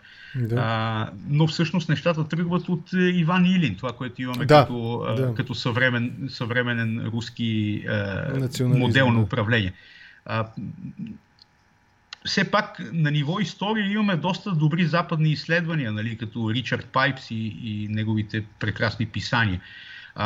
Достъпа до документите, той е свързан с постепенното откриване. Все пак имаме достъп до определени документи от Втората световна война. Вярно, че силно идеологизирани, ама те са писани в условията на войната. Те не могат да изглеждат по-различни. Аз не мога да ти го покажа тук на камерата. Аз имам един много хубав албум от олимпийските игри в нацистска Германия, който показва всичките спортисти и така нататък. И той е написан на езика, който тогава се е говорил в тази страна. Естествено, от гледна точка на официалната идеологическа пропаганда, нацистска пропаганда. Така и с руския език. Докато имаме бежанци от другата страна на завеста, отиващи на Запад, ние ще получаваме на част по лъжичка, ма така и с Иран, така и с Китай. Колко хора обърнаха внимание на случката с Джак Ма от миналата седмица? Да, че изчезна, да. Дали сега някъде не превръща големи камъни в малки такива, ние не знаем. Нали? А това е най-голямата... представи си какво би станало, ако Джеф Безос изчезне в Щатите, примерно, и не се знае къде е, нали? Да, точно така. Също е така и с диктатурите. Какво знаем за Северна Корея? Аз трябваше съвсем наскоро да науча, че в Северна Корея имало и втора партия, не била само социалистическата. Имат си нещо подобно на... Имат си БЗНС тяхно. Някакво БЗНС, някакво подобно. Само ще се нарича социал-демократична. Там аграрна партия не се допуска. Така че има скелети в гардероба, има скелети, които още не са извадени и от българските архиви и би трябвало, според мен, се поощрява всяко такова усилие, колкото може повече да се извади от историята. И от Комисията по досиетата, и от Държавна агенция архиви и така нататък. И от, между другото, ако имаме предвид македонския казус в момента, имаме един много интересен институт за история на българската емиграция в Северна Америка, който се намира в Гоце Делчев и който притежава огромен архив, донесен от Иван Гаджев, покойния Иван Гаджев, който е огромна, чисто нова сграда, построена в центъра на Гоце Делчев с книги, записки и така нататък. Там може да се провери целият конфликт между македонистите, комунистическите македонисти и ванчевистите, т.е. ВМРО на Ванчо Михайлов и така нататък. Изключителни неща има в архивите, просто не стига времето да се чете толкова. Добре, чакай да видя. 1 час и 30 минути разговаряме. Нека да вкарам още един-двама въпроси от хора, които ни гледат в момента. Този въпрос може да прозвучи малко преклено опростенчески, но пък той е актуален и според мен част от темите, около които се върти днешния разговор, е включен в този въпрос. Ето го. Астрална проекция, каквото и означава този никнейм в YouTube, твърди следното. Джендър параноята е класическо руско хибридно мероприятие. Съгласен ли си с това твърдение?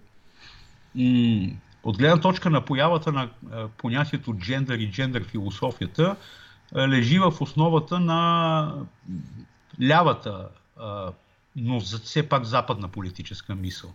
Това, което ни дава Фуко, а преди това ни дава и този Вилхелм Райх, който също наследник на Фройд, който твърди, че сексуалността на човека може да стане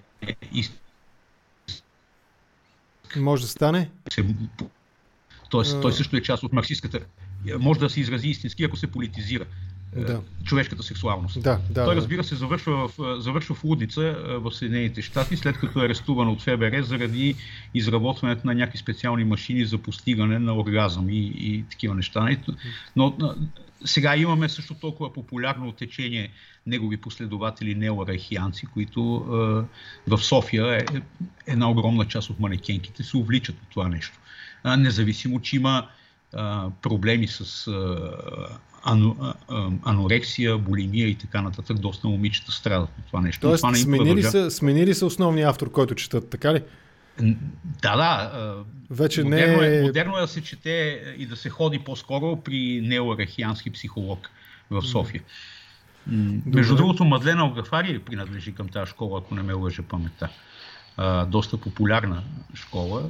Около нея непрекъснато има скандали. Те имат някакво училище в Северна Италия или в Швейцария. Не мога да си спомня, но всеки случай има там също скелети в гардероба.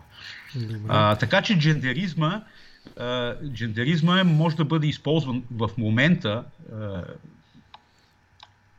или като оръжие на руската хибридна война, но в никакъв случай не е роден като руска идея. Просто периода, когато е роден, е в най-дълбокия застой на Русия и тогава трудно там биха се пръкнали подобни идеи. Вярно ли е да се твърди, да се говори за нова вълна, така наречения културен марксизъм? В смисъл на целия ни разговор до сега. Правилно ли? Не, вярно, правилно ли е? Правилно е. Има такава вълна. Тя даже има и своите партийни носители. Има своите партийни носители например, Подемос в Италия, такава партия. Аз чух от български активисти на България, че тя трябва да прилича на Подемос. В този смисъл, ако това е целта, значи бихме могли да говорим за подобно нещо. Имаме хора, които непрекъснато говорят за ролята на прекарията, на необходимостта от радикална левица. Имаме академични фигури в българските университети. Иво Инджов е такъв пример. Той е идеолога на новата радикална левица. Волгин също много пъти съм го чувал в прав текст да се обявява за нуждата от радикална левица. Да. Борето Поп Иванов и така нататък. Добре. И за да не, понеже го обсъдихме достатъчно дълго, Пешо Якимов, Пешо Стачката, преди малко ми направи забележка, че не му чета въпросите. Не съм ги видял, Пешо, наистина, извинявам се. Ето един въпрос от него. И вече да вървим и към приключване. Не ми се иска повече да те тормоза, въпреки че е изключително интересен разговор. Пешо задава два въпроса. Първият е към теб да коментира термина нация и масовата употреба, основно след Френската революция, както и национализма, че не е черта на консерватизма, защото се появява в средата на 19 век. Това е първият въпрос. И втория, да коментира също така крайно десните групи като QAnon, Boogaloo Boys, KKK, така както коментира прогресивистските групи в САЩ. Добре. Понятието нация, което принципно са ни учили, че се появява след Френската революция, по същество е времето, когато периода около Наполеон не е най-доброто време нито за левицата, нито за либералите. В този смисъл нацията се счита като защитната черупка и идеята за нация като защитна черупка на понятието гражданин. Тогава се случва тази спойка, която в последствие много трудно може да бъде разрушена или се разрушава само чрез надуване на голям нацистски или комунистически балон. И в момента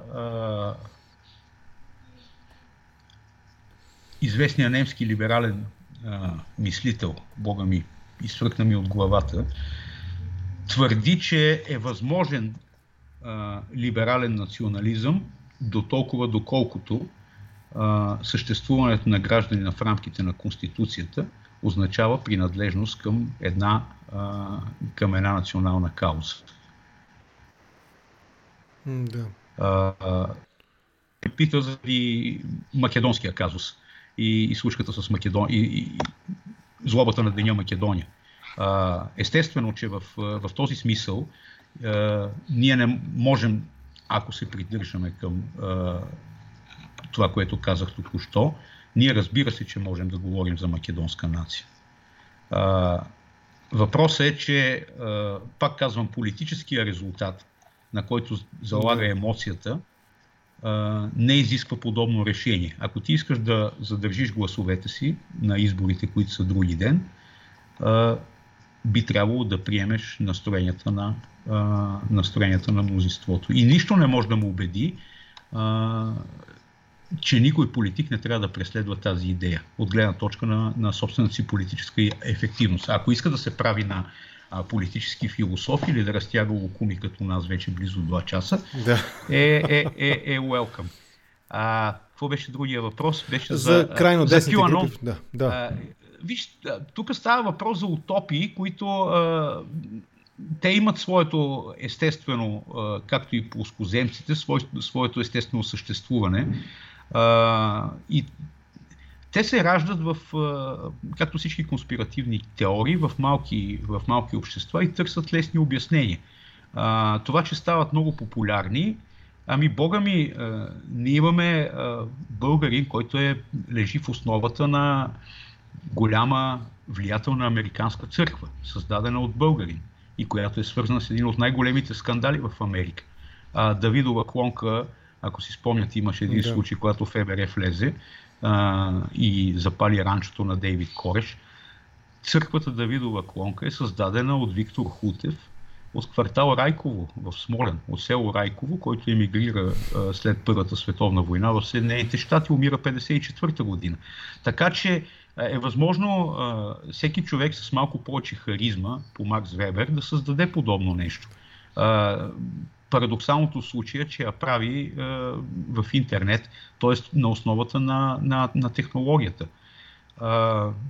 Между другото, аз искам да ви обърна внимание на една снимка, която предизвика перманентен скандал. Може лесно да я намерите в интернет. куклукс-клановци, един от тях, облечен като дядо Коледа, подарява радиоапарат на чернокожо семейство. Намерете тази снимка и вижте коментарите на вестниците, в които е отпечатана. Какво казва Тайм по въпроса, какво казва Милуоки Хералд, или как се казваше вестника, който пръв я отпечатва и така нататък.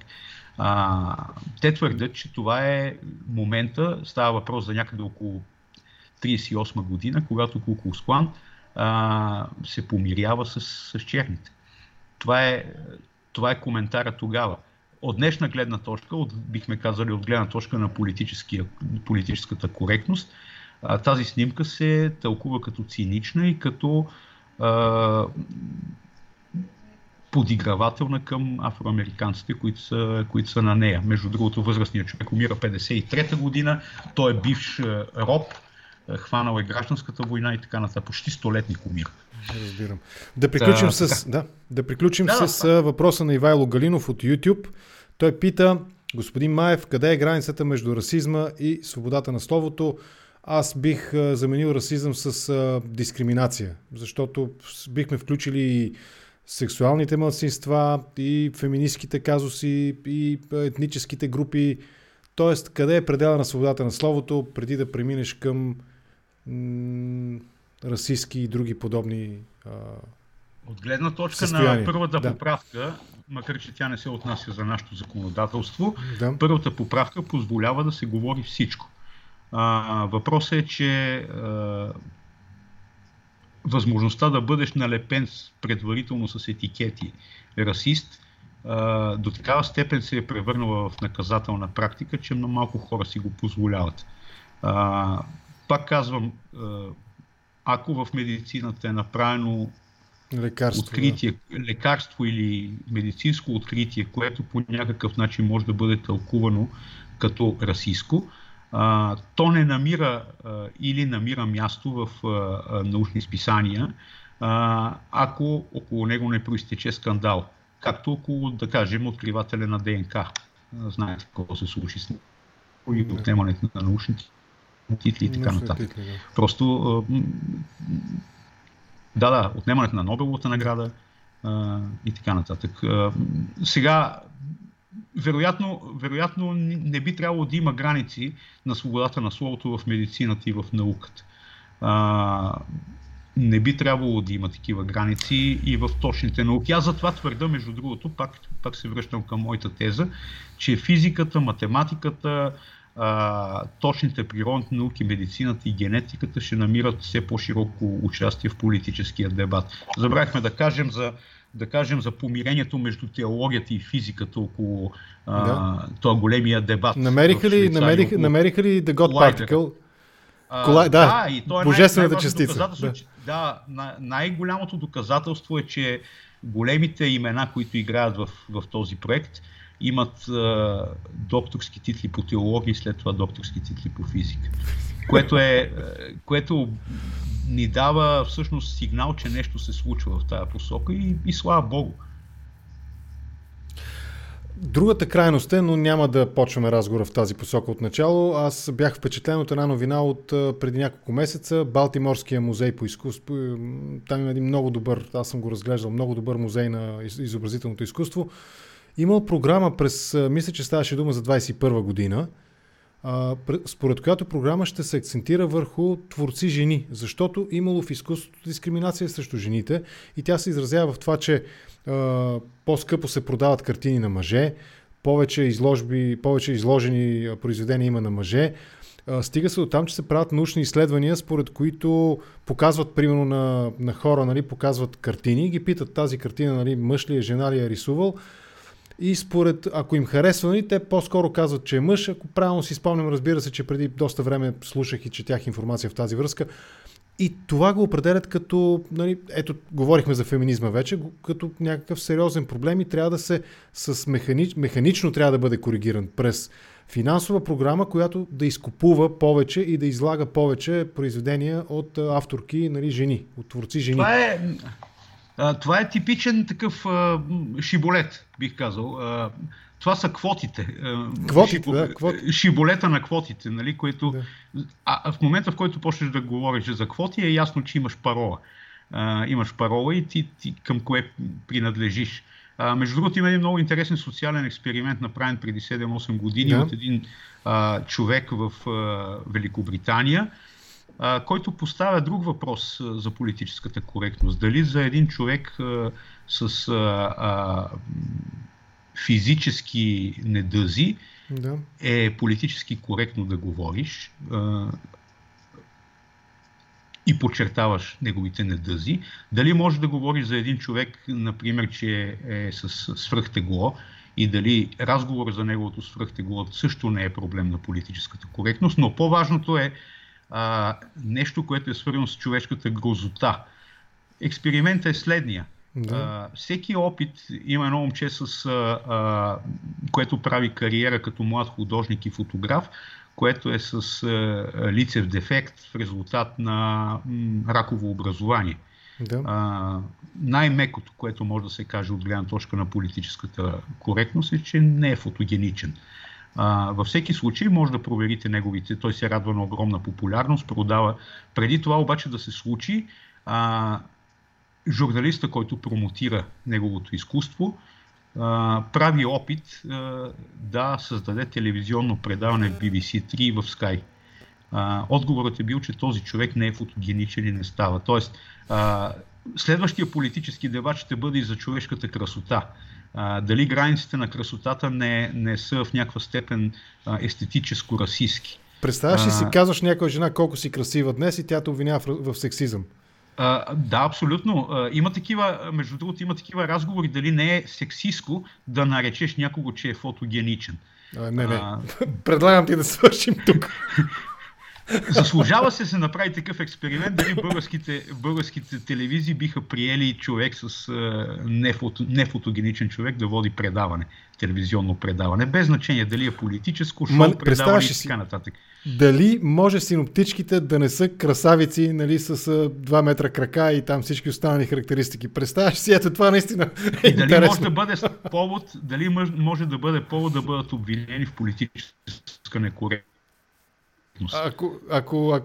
Ако избират само красиви, ако избират само красиви синоптички или ако не избират некрасиви. Да, ужас. Добре. Ако не избират некрасиви, да. Добре, дали свършихме като хората, да. Мисля, че в края беше добре, със сигурност. Много ти благодаря, беше ми изключително интересно да те слушам.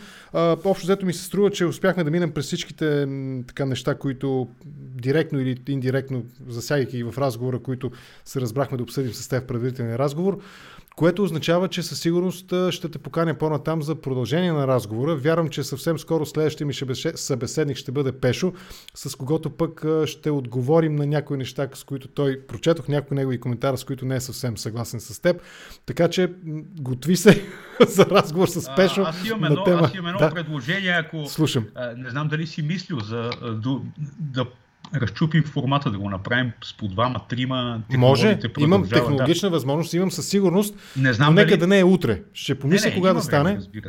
Ще помисля кога да стане и ще го направим с двама ви. Ще бъде много интересен разговор, сигурен съм, защото следа и оценките в чата и за теб, и за днешния разговор, и за тези няколко, които водих с Пешо, има така доста положителни оценки. Дори някой написа в YouTube, че това е единственият интелигентен събеседник, който съм имал до сега по твой адрес. Благодаря ти. Благодаря ти за този разговор. Не е политически коректно. Не, означава, че нито на колегите, които са всички останали ги определихме като глупаци до сега. Да, така е. Да. Абсолютно политически некоректно е това. Да. Много ти благодаря, беше ми изключително интересно да те слушам. Лека вечер и извинение вкъщи за това, че те ангажирах. Благодаря ти. Хубав разговор стана, надявам се. 2 часа без 5 минути държим една аудитория от около 200 души, което е добре според мен. Още веднъж ти благодаря, извинение вкъщи и до скоро. Чао за сега. До скоро, чао.